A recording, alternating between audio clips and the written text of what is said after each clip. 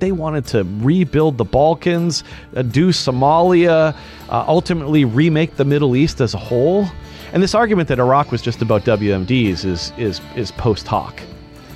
The people in the room knew the right decisions to ask about that intelligence, and the people outside of that used it as a crutch. This was about a bigger thing, and that project is fundamentally anti-conservative.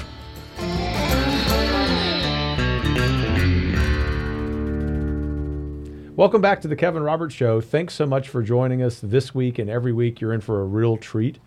Given our guest this week, my friend of many years now, Dr. Will Ruger, is currently the president of the American Institute for Economic Research. Today, we're going to cover economics, foreign policy, this little conflict in Ukraine, where the conservative movement is going. We'll probably even talk about school choice in our favorite state, Texas. But all that to say, Will, thanks for making the effort to be here and for joining me. Thanks for having me. So how did you get into doing what you're doing? I told you off camera that we're going to get into some heady stuff, foreign policy, economics, Right. as I just mentioned. I definitely want our audience to know about the work that you're doing at the Institute. But I've always been intrigued about, and genuinely, just as a friend, your personal story, your commitment to this country.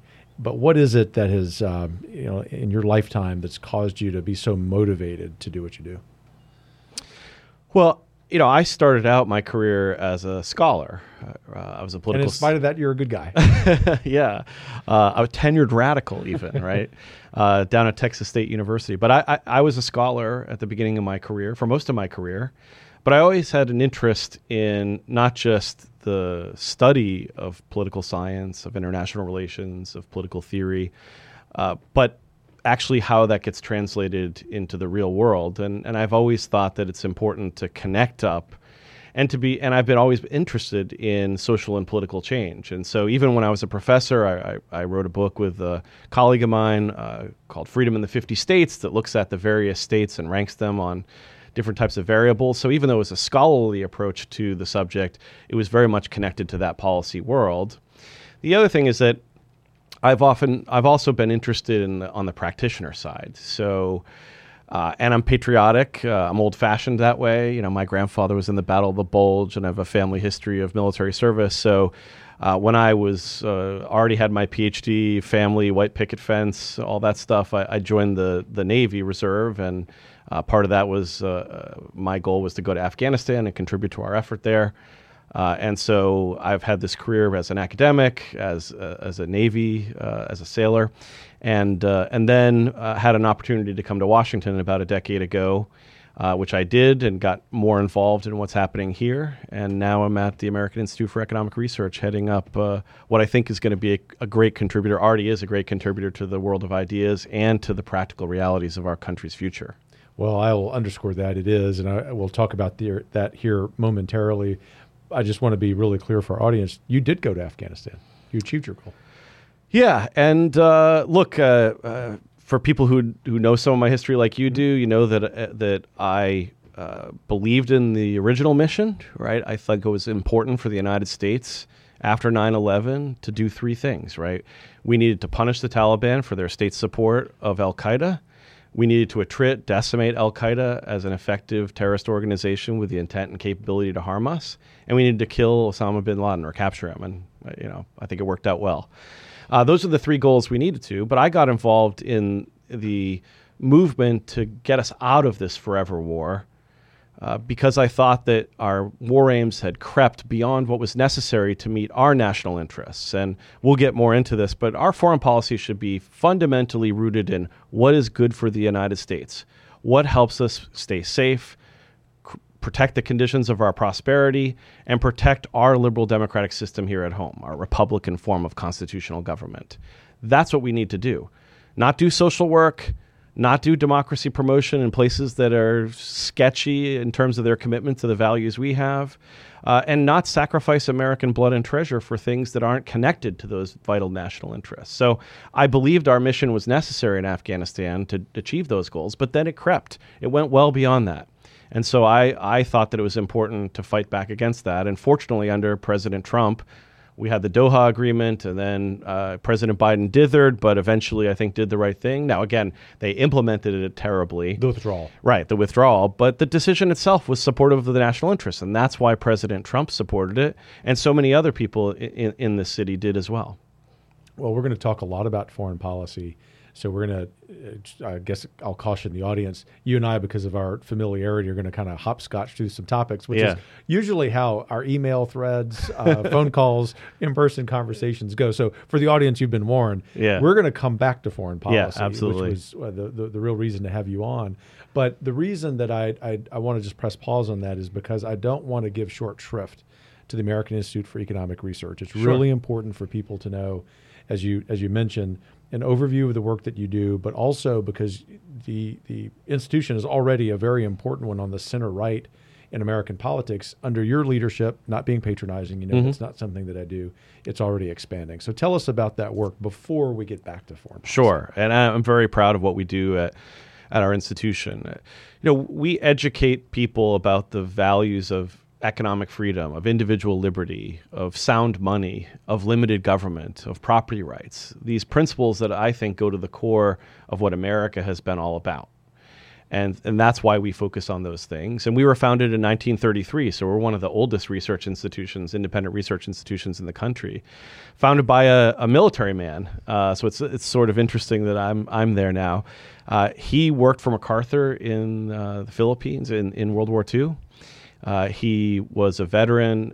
He was an Army officer who was fed up by what was going on in the country in terms of our economic policies, particularly when it came to monetary policy. And so he founded the Institute in Cambridge, Mass. We eventually moved out to Great Barrington, Massachusetts. But we do three basic things within that broader mission, which you might call a kind of right of center, classical liberal, very traditionally American conservative argument, I think, or approach. We do kind of three things. We look at monetary economics. So this has been, unfortunately, it's bad for our country, but it's been good for AIER to be able to weigh in on this. But we talk about the causes and consequences of inflation. We look at what are the ideal types of monetary policy and how can we get towards those. We look at certain financial indicators there. So that's one of our three kind of pillars. Our second is economics and economic freedom. So we use price theory, Austrian economics, public choice theory. We use economics to look at public policy issues that relate to economic freedom. And that could be across the board, but a lot of emphasis on regulation and some of the problems you see from kind of Baptist and bootlegger coalitions that form, and some of the problems of regulation and stymieing the American economy, which we see all too much. So that's our third pillar. And our third is our newest, which we call defending freedom and combating collectivism. And what we do in this pillar, and this is headed up by a mutual friend of ours, Sam Gregg, is we're really looking at some of the biggest threats to freedom today. And unfortunately, there are so many, and we try to make sure we have a focus. But one of the big ones is ESG, right? This is highly destructive of the proper role of business in society. And so we're trying to combat this and really emphasize the notion that, business has a purpose, right? It's to provide customers with value. It's to provide shareholder value when it comes to publicly traded companies. It's that old-fashioned Milton Friedman approach. And it's not that your business needs to be involved in woke politics. It doesn't need to be involved in trying to save the world, oftentimes because, not to dork out a little bit, but it doesn't have the kind of, we might say, epistemological basis to do so. In other words, it doesn't have the knowledge to know how to best do that, right? It knows, you can dork out, by the way. Sure. It's one of the reasons for the long-form podcast. Yeah. But, Levi's or Disney, right? They should focus on what they know best. Make jeans, right? Provide great entertainment for kids that's wholesome. Imagine that. Yeah, exactly. And Walt Disney did that. We all love those old shows, right? Don't focus on those things that are really outside of your purview, especially when you're doing it in a way to virtue signal, or because you've been captured by a kind of your HR departments or kind of left-wing ideology. And again, I'm a free market guy. I think businesses should be able to choose what they want to do. But as a shareholder, I think you'd want to insist that you focus on the reason why you probably bought that stock in the first place. So we do ESG. We've had a great scholar, Phil Magnus, who works on the 1619 Project. He and that project have been at odds for a little while, and it's kind of fun to see the back and forth. But Phil's right about this, right? The 1619 Project is a travesty, and it's part of an overarching, I think, identitarianism that is destructive of the individualism of the kind of proper individualism of the American experience, right?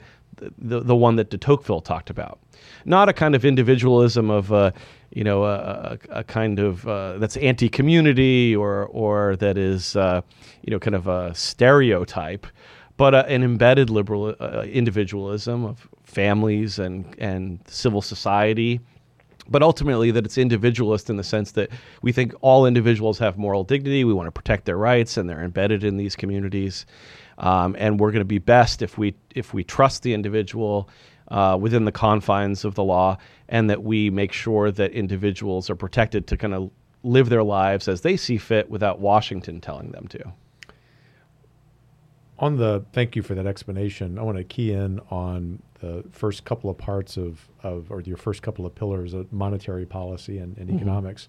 Although you know me well enough to know I really want to go down the de Tocqueville path. Yeah. Maybe we'll hopscotch to that before the end of the episode, after we talk about foreign policy. Sure. Because I know a lot of the audience want to hear your thoughts on that. But on monetary policy, are you at all even slightly optimistic that we're going to get the political left, the center, and the political right to understand that what we're living through right now in 2023 is the direct result of really bad monetary policy, really bad actions by the government?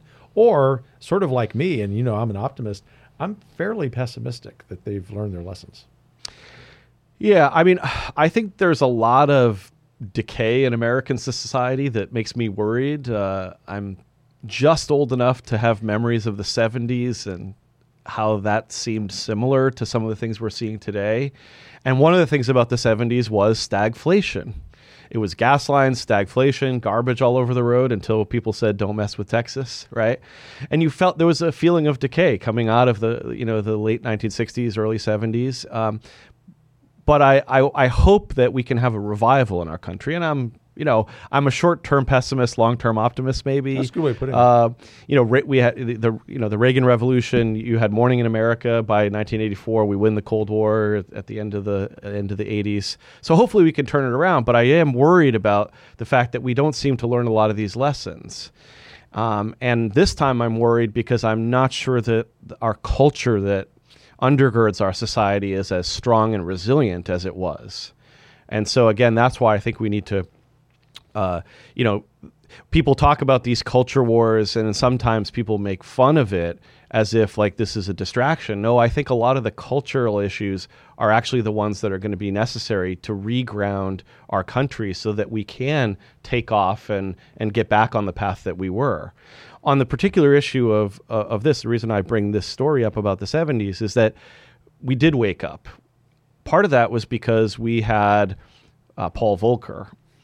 And he understood what needed to happen, and I think that was he played an important individual role.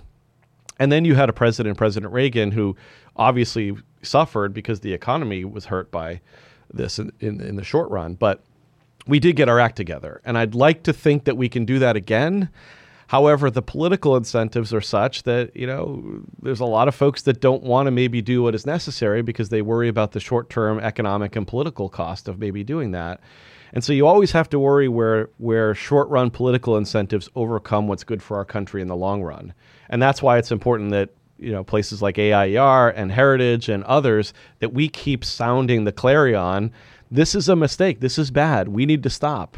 We need to be making sure that there's a pressure put upon these actors. We need to have the better ideas, which is what our institutions do.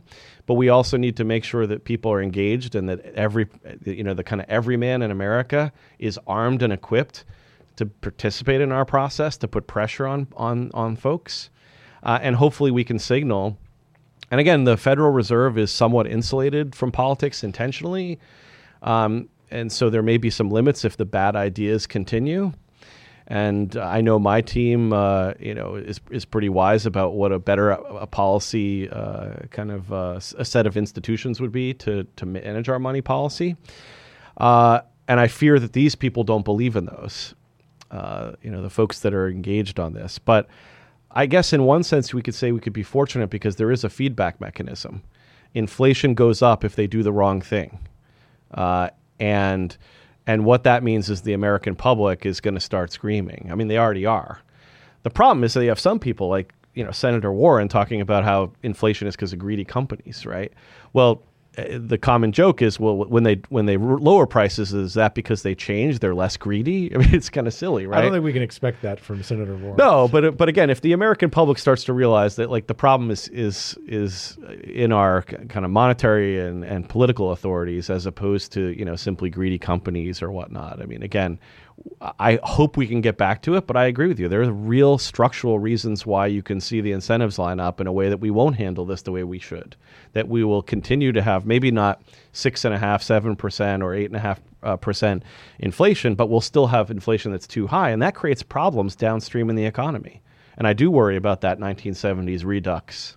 No, the similarities are already eerie. Right. And hopefully we don't go down that path. I am just old enough to remember them. A lot of follow-up questions I might ask, but the one that occurs to me is, because you invoked this a couple of times in your response, Will, the wisdom of the American people, the feedback mechanism, the will of the people.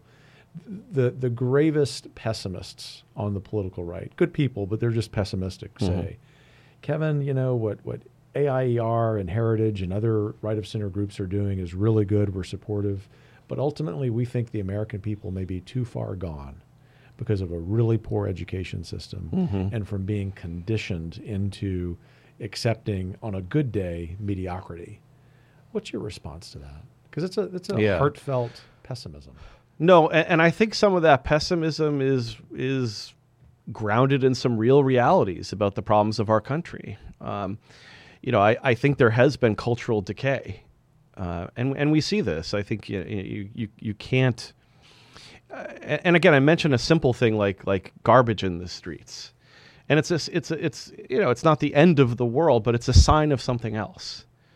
I was in Pittsfield last year, which is a place that is in Western Mass that's kind of suffered from some of the kind of structural changes in the world economy, and someone walked out of a bank and just threw the slip on the ground.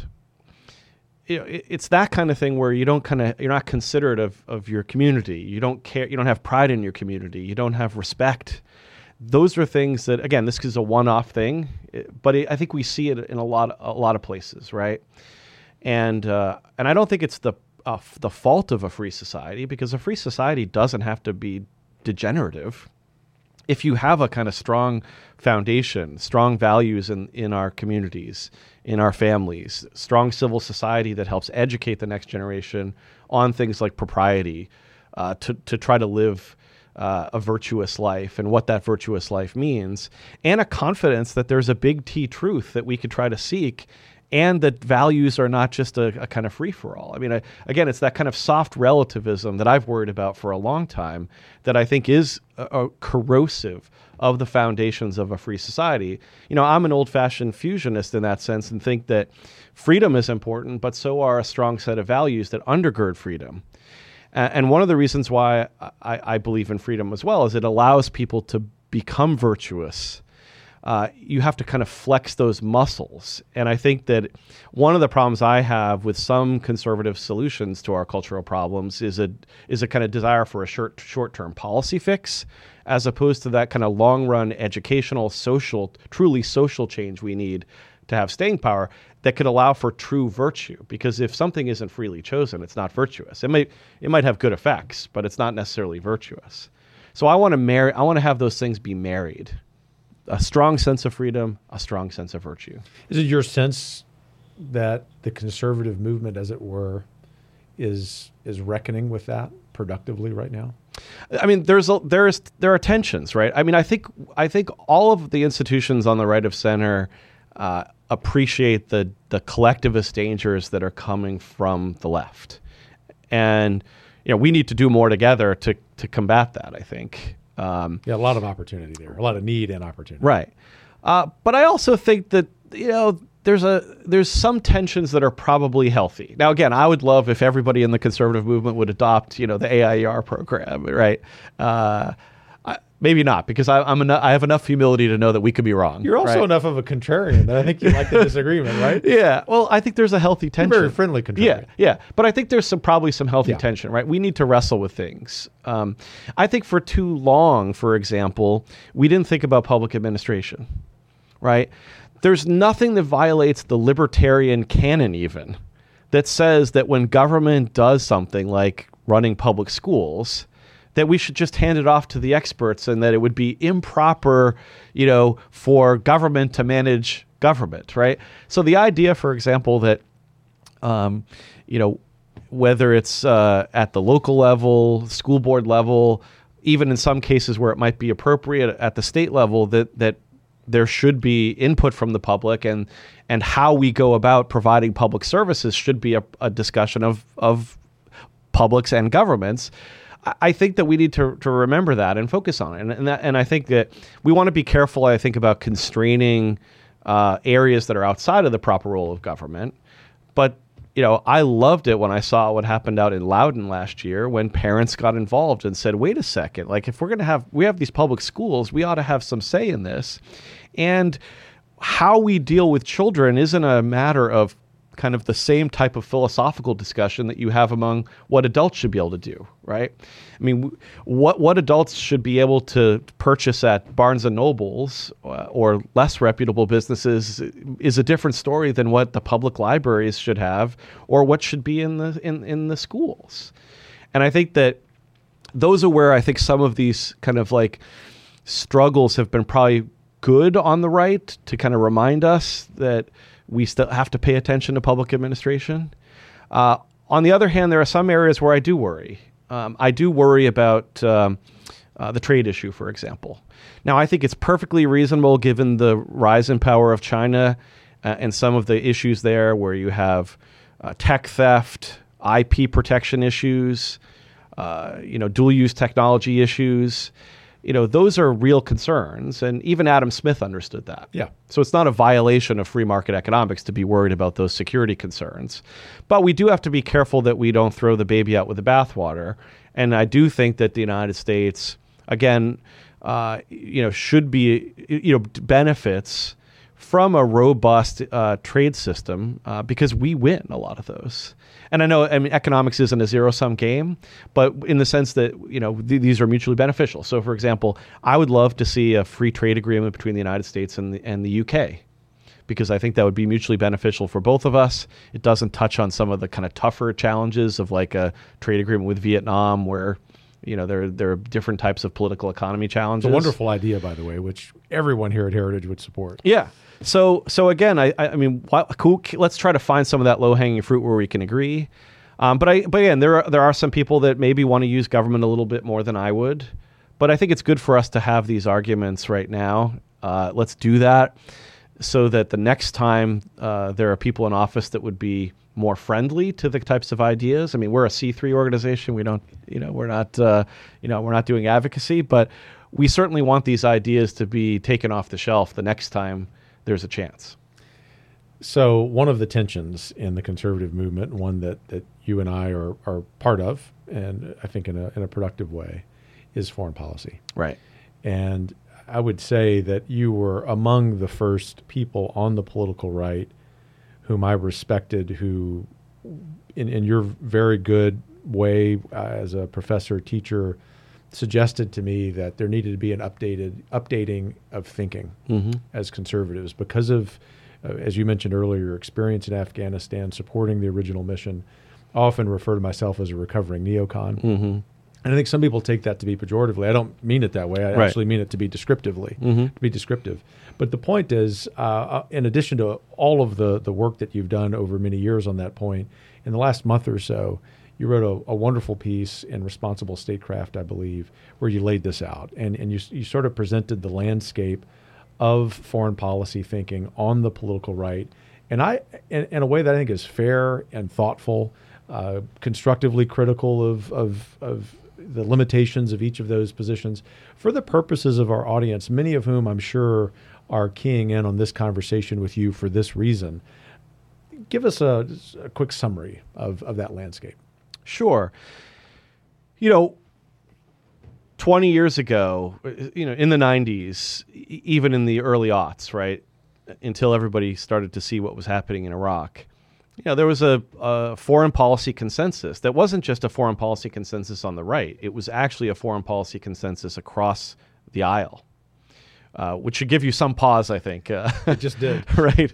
Whether it was Bill Kristol or Samantha Power, More right? pause. These are folks who are activists when it comes to foreign policy. They want the United States not just to be strong, right, but to be actively, trying to be the world's policeman, make the world a better place using the American, soldiers. It was a primacist vision for the United States. And look, I want the United States to be number one. Right? I'm a patriot. I think also it's valuable for us to be, the most powerful nation on the planet. A lot of that is if we have a strong economy and a strong society, and we need to have a strong society to ultimately have a strong economy. That's where our power comes from. This is when Admiral Mike Mullen, who was the chairman of Joint Chiefs of Staff, said, "What's our biggest national security threat?" And I thought he might say China or Iran or terrorism. Those would be reasonable arguments. We could debate how strong a threat those are, and he said our national debt and deficits. And the reason he said that is because, look, it's our economy that is the foundation of having a strong military. We could spend a small percentage of GDP to have a pretty damn good military because our economy is so strong. So we need to keep that and that technological edge. So it's not that these people, we disagree that we wanted to have strength. It's that amount of activism the primicists wanted, right? They wanted to rebuild the Balkans, do Somalia, ultimately remake the Middle East as a whole. And this argument that Iraq was just about WMDs is post hoc. The people in the room knew the right decisions to ask about that intelligence, and the people outside of that used it as a crutch. This was about a bigger thing, and Bob Kagan recently admitted this. Saying that it was, a much bigger project. And that project is fundamentally anti-conservative. And I saw this earlier. I mean, I've been someone who has believed in realism and restraint for a long time. I'm happy to have people come to it whenever they come to it. Thank you. You don't have to be an OG like Ted Carpenter or, Eugene Goltz at Notre Dame. I think it's important to come to it. And one part of it is the lamp of experience, right? Patrick Henry talked about the lamp of experience. And the lamp of experience is that the last 20 to 30 years of our foreign policy has been an absolute mess, guided by people in Washington that we would not want them to run the American healthcare system. But yet we want to turn over remaking the world. And I think that's a fundamentally anti-conservative view. We don't know all the things we would need to do to turn Helmand province of Afghanistan into a thriving liberal democracy where, women are empowered to live the way they do in our country, and where, they can thrive the same way people in Des Moines do. We just don't know how to do that. I mean, I don't want nation building in Detroit when it comes to nation building directed by Washington or hell, even the governor of Michigan, right? Especially the governor of Michigan. Right, exactly. So why do we think we can do this? And again, part of it is that we're patriotic. We have a can-do spirit. People talk about that, right? Like part of the challenge for Americans is that we're optimistic in many ways. We have a can-do spirit. We are great at a lot of things. But not every problem in the world is something we can actually handle because, look, we are a small percentage of the world's population. And even though we have a huge economy, it's not as if we have infinite resources. And so it's looking at that last 30 years, whether it's all the way back to the 90s or it's Iraq, the Afghan nation building project, Libya, which is an underrated disaster, and Syria, which we tried to stay out of or sort of tried to stay out of, but got back into. And we're seeing some of the results this week of that, unfortunately. And part of it is it's built on so many flawed ideas that are fundamentally anti-conservative. Restraint is a conservative position. It's based on realism. So Mike Desch and I wrote a piece for the National Interest called Realism and Conservatism, Kissing Cousins. Because I think the fundamental premises of realism and of conservatism go hand in hand, right? A kind of humility about your ability to make the world as you see fit. An understanding of the knowledge problem that you have, the understanding of trade-offs, of opportunity costs, an understanding of the fact that military power is well suited for some things and not for other things, an understanding of realities, right? One of the great things about I think conservative economic thinking for the last 70 years, 80 years is a kind of realism about it. We looked at the Great Society and said, you can't remake our country this way. We looked at bad economic policies of even the New Deal, the NRA, for example, that the Supreme Court ultimately struck down, or the AAA, or these things, and said, this is not based on good economics because it doesn't appreciate human nature, it doesn't appreciate constraints, it doesn't appreciate unintended consequences. All those things came into even the neoconservative critique of Great Society, right? And yet you have these neoconservatives and other conservatives promoting this, and it culminates really with Iraq and with George W. Bush's inaugural address. You read George W. Bush's inaugural address today, you're like, wow, this is nuts. It is. I just did that over the weekend. Yeah. And at the time I was applauding it. Right. Just so people know I'm not throwing stones. Yeah. If someone's listening saying, man, I'm not really with Will and Kevin on this, there's time. Just go back and read that in particular. Well, and I just got back from Athens, and I was at a conference, and we were talking about this famous thing called the Sicilian Expedition that the Athenians did. It was like their Iraq or their Vietnam, their Waterloo in many ways, right? And we read at the end of that conference, we read JFK's Pay Any Price speech. And you read the Pay Any Price speech, and you read George W. Bush's second inaugural, and you're like, whoa, this is crazy. And you could see how it got us into Vietnam and it got us into Iraq. And these were mistakes. Again, we need to have a strong national defense. Realism understands that the world can be a dangerous place. It's an anarchic universe, right? Meaning that there's no higher power that can secure you in that world. It's a self-help system. You have to protect yourself in it. And that means you have to pay attention to the balance of power. You have to pay attention to changes in the balance of power, about threats. What's the threat environment? And so, restraint isn't always the right foreign policy for your country. I mean, prudence is. But the notion of the kind of more formal understanding of restraint as being very hostile to foreign interventionism, right? The notion of not going abroad in search of monsters to destroy is one key pillar of restraint, and then also is being careful about making commitments to other countries when it doesn't tier up to your national interests. Those are the kind of Washingtonian kind of pillars. And I think that restraint counsels that because it's realistic about looking at the world as it is. That's why I always talk about realism and restraint. Realism is the foundation of how we should think about international politics, and restraint is the grand strategy we should pursue because of the reality of the world today. So I would have had a very different foreign policy view if it was 1948 than I would today. We needed to build NATO. We needed to confront the threat of Soviet communism. The balance of power was very different than it is now. That requires a different, and what we needed in the 1790s was different than what we needed in 1948, right? And so I think we have to be careful about being ideological about foreign policy thinking. I mean, again, we have our national interests, our North Star, and part of that is protecting our democratic way of life here at home. But I do believe you have to tune to the times. And again, I'm going on, but what are those things about the world today that should help us think about how a realist, how a conservative should think about what we should do in the world? And some of those key things are constraints. So just like supply and demand curves are constraints in domestic politics, in the domestic economy, the balance of power is a constraint in the international system. So what does the balance of power look like? Well, the United States is the most powerful country in the world, but there are other states that are powerful too. But geography is part of those set of constraints, right? So one thing about the world is that we live far away from the rest of the world. There are no other great powers near us. And people say, well, but the world is so much smaller today. You can travel. I mean, look, get on a ship, let alone a plane, and go to Hong Kong, right? I mean, it takes forever to get to China or Europe on a plane.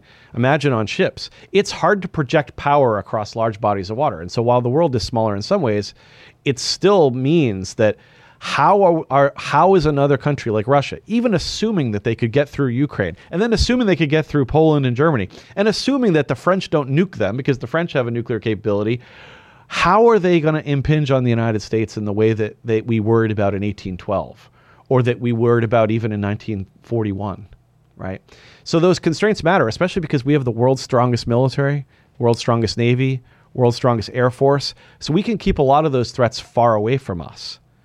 And then when it comes to things like the balance of power, we have to think about the nature of technology, right? That matters. Anti-access area denial capabilities are really important now, right? We can use sensors, torpedoes, missiles to keep people away from things. And that's an important part of the balance. Defense is easier. We're seeing that, right? When defense is easier, like it was in 1914, it makes it hard to conquer. When offense is easier, like it was in 1939, it makes it easier. And we should understand what that offense-defense balance is because it affects how we ought to look at the world. And then the big game changer, again, is nuclear weapons. And people seem to forget this. Like, we have this discussion about Ukraine as if like, oh, why worry about the risk of nuclear escalation? That'll never happen. I do not want to take that risk. And unfortunately, I think a lot of the people who I think rightfully look at the bravery of Ukrainians and say like, hey, we need to support them. They're not looking at the escalatory risk to our fundamental national interest, which is our safety here at home. So again, you have to look at all those constraints. And in terms of that balance of power, like it's hard to imagine Russia or China overcoming the international system in the way that we worried about with Nazi Germany, and even the Germany in 1914 wasn't the kind of systemic threat that people thought. But again, if Eurasia could be dominated by one single country from the UK all the way to Japan, that would be a worry for the United States. But the balance of power is pretty robust. I mean, it's hard to imagine Russia dominating the Eurasian balance of power. Yeah, it's impossible for me to. I would probably. Well, I wouldn't probably. I definitely would say China's in a much better position to do that. But I want to ask you: China is the most important strategic threat we face, which is why we have to get our European strategy right. Exactly, and that's where I wanted to go. Is if you found yourself tomorrow in charge of American policy toward Ukraine, what would you do? One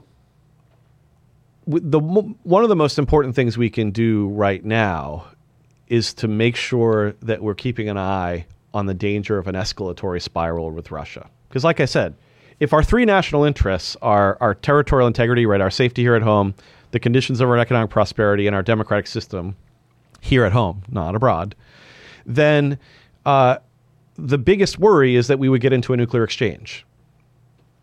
And again, I feel bad for the people of Ukraine. They're in a bad neighborhood. But whether Ukraine is fully independent and owns Crimea, or whether Ukraine essentially disappeared into the near abroad of Russia, that's not going to affect any of those three things I just talked about. Now, does that mean that I want Russia to roll all the way to Lviv? Of course not. No, right? But we have to be clear-eyed when we make foreign policy, and we have to recognize that if we're talking about how we have to let Ukraine do anything it takes is the word we hear, and we're going to provide that blank check, what happens when and if Ukraine pressures fundamental Russian security interests and we get into an escalation? What does that mean for us? Does that mean that you could see a use of tactical nuclear weapons by Russia? What response would that bring from the United States? If people talk about how regime change in Russia is what has to be the result of all this. Well, what does that mean for what the United States does? And what does that mean for how the other side reacts? Because part of being a realist is to understand that international politics isn't a one-sided game. Yeah, and the uncertainties of a regime change in Russia are pretty scary. Yeah, I mean, maybe you get something even further to the nutty side, right? And the other thing about back to the balance of power and unintended consequences is that our activities trying to counter a relatively weak Russia has actually brought China and Russia together again. That's not good. I mean, we should be doing something more like a reverse Kissinger, right? Now, I'm not saying we do that right now with Putin, but if we had been much more thoughtful about this in years past, rather than poking Russia in the eye, we had figured out a better modus vivendi that kept Russia and China apart. That would be much better for American interests. I mean, I still believe, and I'm more than willing to take the heat on this, the United States' policy towards NATO has been a major screw up. Okay? Explain that. United States security doesn't require Ukraine or Georgia to be inside NATO. They don't add to our security. They actually undermine our security. That's correct. Okay? So why keep the open door principle if it's not necessary for us? And it actually can have some unintended effects of stimulating the security dilemma. Now, again, this is not a justification for what Putin did. Okay? I don't like to see what happened. But I think we have to understand causally that there is an action-reaction cycle that happens in foreign policy. And when we in 2008 talked about Ukraine and Georgia becoming part of NATO, now people who are part of the Ukraine lobby would say, well, that's not happening anytime soon, or this was a kind of a hope as opposed to a promise and things like that. Look, if you're in Russia, you're worried about this. If Tucker Carlson said it, but others have said it before that. If the Chinese wanted to have a military alliance with Mexico and Mexico is foolish enough to want it, you're damn sure that we would be rolling the troops south. And rightfully so. Again, that would be a violation of Mexico's sovereignty. It wouldn't stand up for the rules-based international order. But we would do it because it's in our national interest. Now, again, I don't like what Russia did. I think Russia exaggerates the threat that we have to Russia. But understanding how you could get unintended consequences from your behavior is something we need to appreciate. And so I favored all the way back years ago to something like a kind of non-NATO security architecture for Central Europe. When I was at Koch, we supported a study by Mike O'Hanlon on an alternative security architecture for Eastern Europe that was not NATO. I don't agree with everything Mike said, but I like the idea of thinking about what that might look like. And those are the conversations we need to be having. Right? Absolutely. But this notion that we have an ideological fixation that NATO has to expand. Why? People talk about, well, people should be able to join. They should be able to decide their own security agreements. And I'm like, yeah, we should too. Yeah, exactly. Right? Because people forget what it obligates the United States to do by virtue of the NATO Charter. Especially because let's not fool ourselves. NATO is an American condominium, right? Without the United States, NATO is an entirely different creature. Look at the war in Libya, where the United States had to pick up a lot of the baggage. The United States is the most important power in this. I would like to see greater European autonomy, right? I don't know if it's a common security and foreign policy or if it's that you simply have more burden sharing and burden shifting. But I do think that the Europeans, we have a lot of similarities with Europe. We have a lot of the same interests, but it's not exact. And look, the Germans have been playing us like a fiddle, right? On the one hand, yeah, there's some of this kind of like post-World War II pacifism as part of their culture, but it's also that they are able to kind of push and buck past the cost of their defense onto the United States while they are an economic competitor and while they've built a big welfare state and they have wonderful infrastructure. And meanwhile, we have Flint, Michigan. Yeah, exactly. Right. And while they cozy up to the CCP closer than almost any nation on earth. Well, and you can understand because again, I think it's a bad idea that they do this. But the geostrategic threat that China poses to them is different than to us. And so naturally they will have a different set of policies. And they're going to, again, as long as we're providing the umbrella, they're going to focus on economics. And then you don't be surprised when some of their companies eat the lunch of our companies. It's a terrible mistake, right? Europe needs to be an adult, and Washington needs to accept that adulthood. Because the Europeans will tell you, rightfully so, that when people have wanted to move out of adolescence in Europe, that some people and the members of our elite have said, well, wait a second, we still want you to live in the basement. Don't grow up too fast. Why? Because they have this primacist notion. And I think that we need to think more like 19th century power political terms, right? Be realistic. We have lots of things in common. We should cooperate. Where we have differences, compete. Where we have differences, try to use diplomacy to resolve those, but sometimes you just have to say no. And I think that when it comes to Ukraine right now, we need to start saying no, partly to get back to your question more directly, is one thing we could do is not only worry about the issue of escalation, but two is to think about the problem of moral hazard, right? If we're saying that you get a blank check, don't be surprised when they do things that might actually be dangerous for us. I mean, I worry about a lot of American ideological people wanting to fight to the very last Ukrainian, right? And I think that one of the unintended consequences of what the Ukraine lobby has done is the burden has been faced by these brave Ukrainians. But I also worry that a lot of people are more than willing to say, like, but if we can get the United States more involved, then we could spread the costs. So if Ukraine wants Crimea, well, the best way to do that is to make sure that the United States is part of that effort, one way or another. You want to send your kids to go die for Crimea? Of course not. A place that it's not even clear they want to be part of Ukraine? I don't want to send any American person there. Right. And the interesting thing is, which is really tragic, as I've become enamored with saying D.C. is the city of false dichotomies. To say that means, therefore, that you want Putin to win. Well, of course not. I mean, no. you've made a real articulate case there, which you shouldn't even have to make. Right. But you and I both know why you do. And it's because the same people, the group of same people who brought us Iraq in particular, are fanning the flames of what has been a tragic strategic error by the United States in being as involved as it already is in Ukraine. And so we really have to peel back. Yeah, and on the Russia thing, I mean, when people talk about, bleeding the Russians on the cheap, well, it's not cheap, right? It's expensive. I mean, to the tune of being larger than their entire military budget. Right. I mean, the Russia, before the war, was spending, I think, about $65 billion a year on its military. That's less than the 10% of what the United States spend, a lot less than 10%, actually. And I think it was at $113 billion that the United States has at least authorized for this. And the Russian performance has been pitiful, right? I mean, they have gained territory. We shouldn't ignore that. But the idea, for example, that it's cheap to bleed them, A, it's not cheap. Two, it's very cynical, right? For people who talk a lot about the idealism and the brave Ukrainians, that notion that we should just bleed them, who's going to be bled doing that?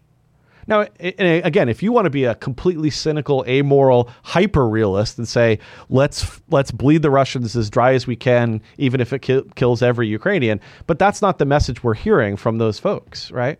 And then, two, the issue of sovereignty. I mean, come on, it's a little bit rich when we tell the world about the importance of sovereignty. Again, I think sovereignty can be a useful thing to keep international politics from being as crazy as it could be in an anarchical world. That's why the Treaty of Westphalia that builds the nation-state system and promotes sovereignty is a part of that. But again, we should not be surprised when, say, the so-called global South says, you want us to support this because of sovereignty? Like, have you looked at what's been happening over the last 30 years? And not surprisingly, the global South has said this is your deal, not ours. Yeah, and then when it comes to the issue of democracy promotion, look, you don't risk nuclear war for promoting things that, yes, I would love if everyone wanted to, again, not just in the United States but abroad, wanted to have a system of government that resembles ours. At least, again, every country should probably have its differences there because cultural differences, but that upholds liberty, justice, the dignity of all individuals. Right, we want that, but is that the job of the American military? Is that the job? I mean, I look at this as in a philosophical way, given my academic background, is what is the purpose of the American government? To me, the purpose of the American government is to protect the national interest, but also the things that we came together to do and sanctified in our Constitution. And I don't know about you, but I can't find the part of the Constitution that says that we need to fight for Crimea, or we need to fight for, so the girls can go to school in Helmand, even though I wish they could, or that, that frankly, we need to underwrite the security of, Australia. Again, if we get into bed, I mean, we already are, but when we get in bed with other countries, it should be because you could make a direct tie for why this supports and upholds our national interests at a reasonable cost. Yeah, and you can make that case for Australia because of the threat of China. That's right. But I'm baffled at the case for, say, Georgia.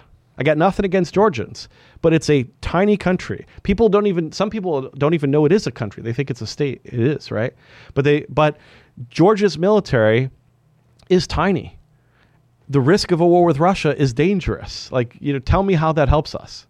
But again, it's part of this kind of grand ideological project that these primatists have had. Right primatists, the neoconservatives; left primatists, the liberal interventionists. This project is idealistic. If you're a conservative, you should oppose it because it is not based in reality, and it will get your kids fighting overseas. And then you add on top of that the culture war thing, where the culture war has been internationalized. And now it's almost as if it's like, hey, we're going to send your boys and girls overseas to make sure that some of the things that we here at home oppose are part of that system abroad. I mean, it reminds me of Andy Bacevich had this, I think he had this, I'll paraphrase, but he had this line about Crystal and Kagan. Something like, these are people who don't like American society and want to export it everywhere. Right? Yes, it seems that way. Well, as I said when we were getting started in this conversation, Will, we would hopscotch through some topics. And what I didn't say to you or to the audience was I knew that if I do my job right, I would get at the end of the episode several exclamation points. You succeeded. Thank you. I mean, very, very much. I'm going to give you an opportunity for a quick closing comment, but I'm really grateful for the depth, for the thoroughness of your analysis, and has always been the case since I met you several years ago, your intellectual honesty. You've given us a lot to talk about. I agree with almost everything that you said. You know that I would never, being a little bit of a contrarian myself, say I agree with everything. Absolutely. Probably some differences of opinion on China, slight difference on NATO, but 95% agreement. I'm really grateful for what you're doing. The purpose of this show, the purpose of Heritage for that matter, is not to find unanimity of opinion, but to facilitate the opportunity for thoughtful conversations. And you've been one of the leaders in that for a long time. Yeah, thank you. And I guess in terms of my closing, what I would say is that regardless of where you stand in terms of having a kind of conservative understanding of foreign policy, I think the key is that we need to be moving towards greater restraint, right? That's right. More prudentialism in our foreign policy so that we don't repeat the errors of the last 30 years and that we don't create even more dangerous ones. And I think that what types of alliances we have, that's something we can debate. And we need to debate. That's the point. I mean, and the big issue for me when it comes to alliances is actually just stopping expanding our commitments. That's the most important thing. We can't afford them, right, by any measure. Right. So I'm not here to come and say let's get rid of NATO tomorrow, right? I just think we need to push burden sharing and burden shifting. We need to promote, Europe getting its act together. But I do think we need to be cautious about expanding our security commitments. We have to be cautious about us essentially allowing others to buck past their cost to the American taxpayers. But we especially need to stop fighting foolish wars and get out of the ones where, they're kind of almost like on autopilot and there are entrenched interests that like them. There are ideological reasons why others like them. Like, what are we doing in Syria? I mean, audience members, look up some of the aspects of the Kurds. It's not exactly a bunch of George Washingtons, right? It's very complicated. There are some groups that are better or worse. There are issues with Turkey. What does the nature of the Syrian presence mean for our safety? Right? These are things we ought to be thinking a lot about. So I think that when it comes to Europe, we talked about that at length. The Middle East, we need to go offshore, right? Does it mean we shouldn't pay attention to what happens in the Persian Gulf? No. Does it mean we should be really, really skeptical that we need to be boots on the ground and sorting out the very complicated politics of the Middle East, not just the Middle East, but the kind of politico-religious struggles between Sunniism and Shiism? No, it's just, especially with the fracking revolution and other things, it's just not as important a part of the world as possible.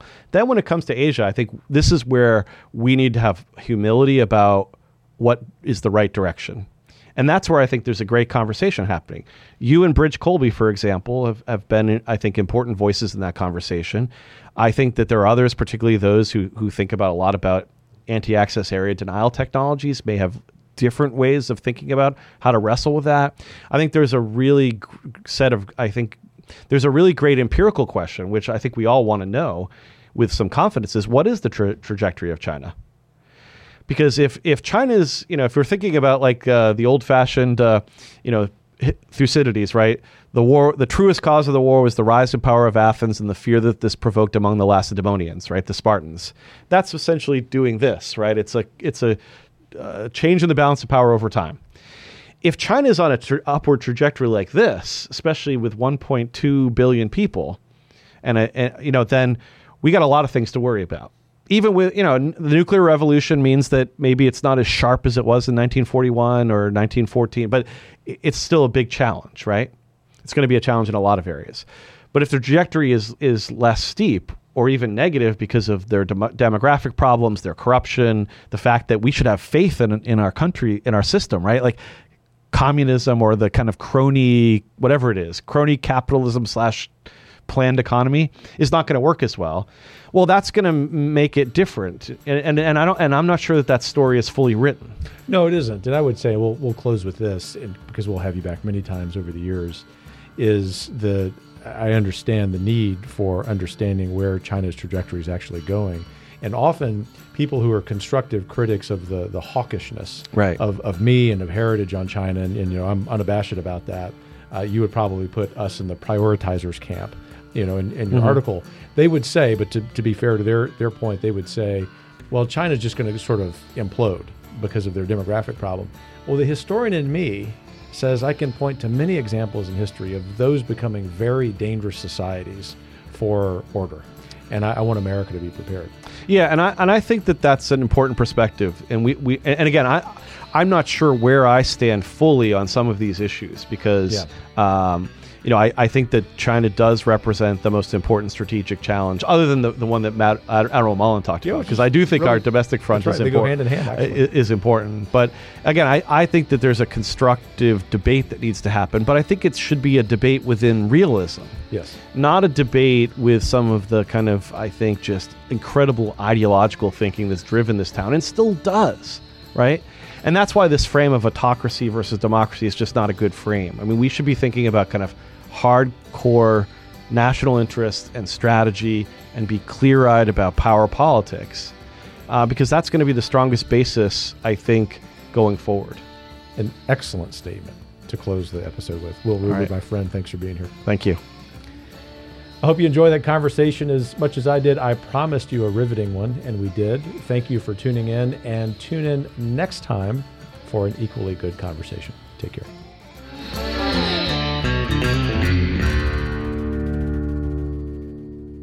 The Kevin Roberts Show is brought to you by more than 500,000 members of the Heritage Foundation. The executive producer is Crystal Kate Bonham. The producer is Philip Reynolds. Sound design by Lauren Evans, Mark Guiney, and Tim Kennedy. For more information and to subscribe, please visit heritage.org.